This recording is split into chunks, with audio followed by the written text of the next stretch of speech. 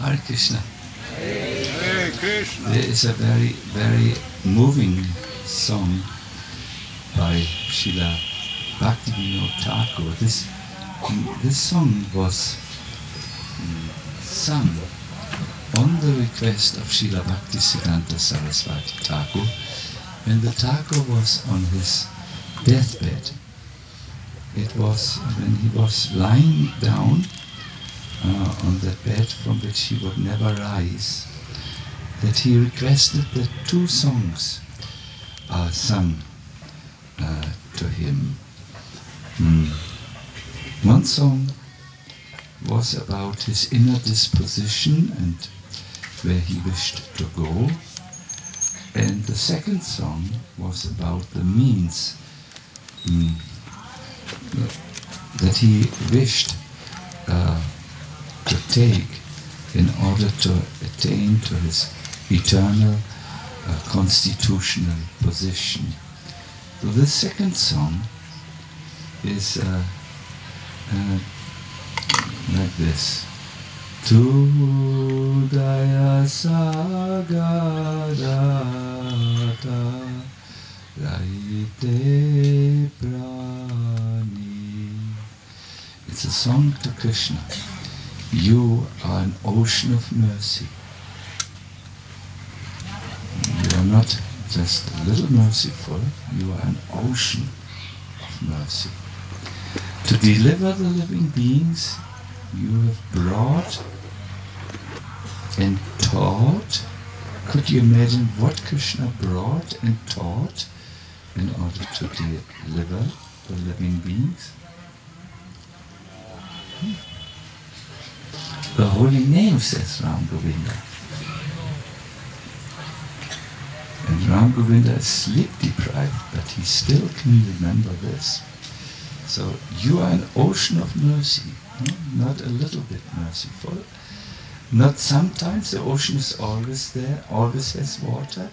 It's not that tomorrow you come to the ocean and it's empty, no, it's still full of water.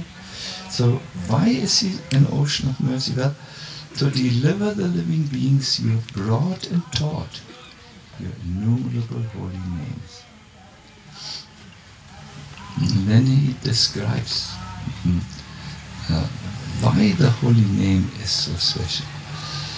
You have invested your full potency in your holy names and have made no restrictions regarding time or place. We can, in other words, chant always, even in the night, when usually,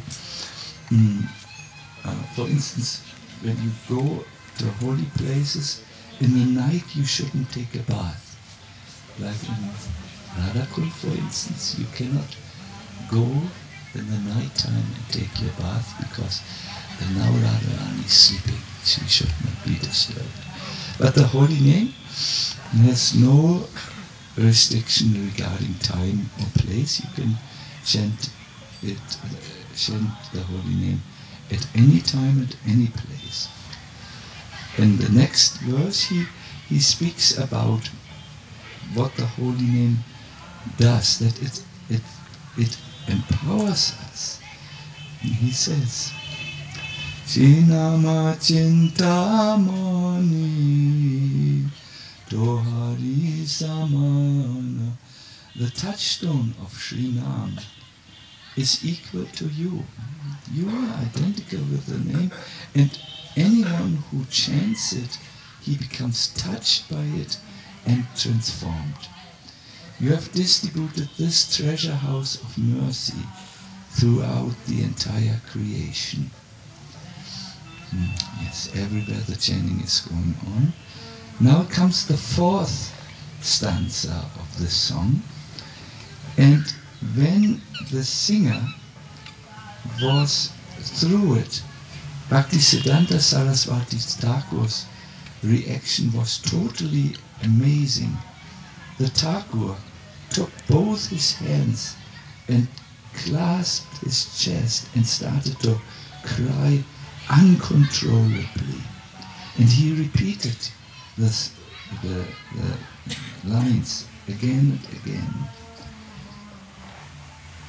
This is your supremely magnanimous compassion, Lord.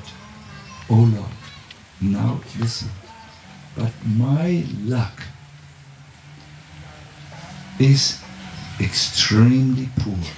Why does he feel so poor that in his deathbed he cries and cries and cries inconsolably? Well, he explains, my anuraga, that is my intense affection for Sri Nam, has never awakened. Thus the heart of Bhakti Vinod is overcome with sorrow. He feels so sorrowful. This is a song which reminds us of our great fortune to meet the Holy Name, who is like a touchstone that has the power to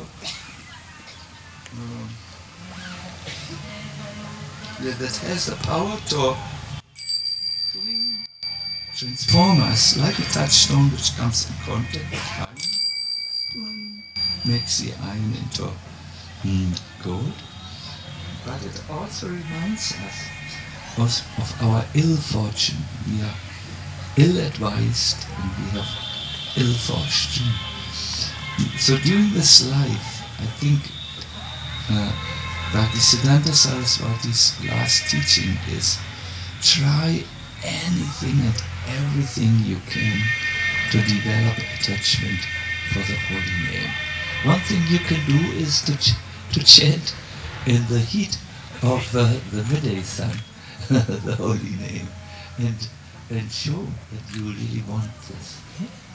This is our last kirtan for this stretch. After it, we will all leave this forest for our lunch break, and then we will continue.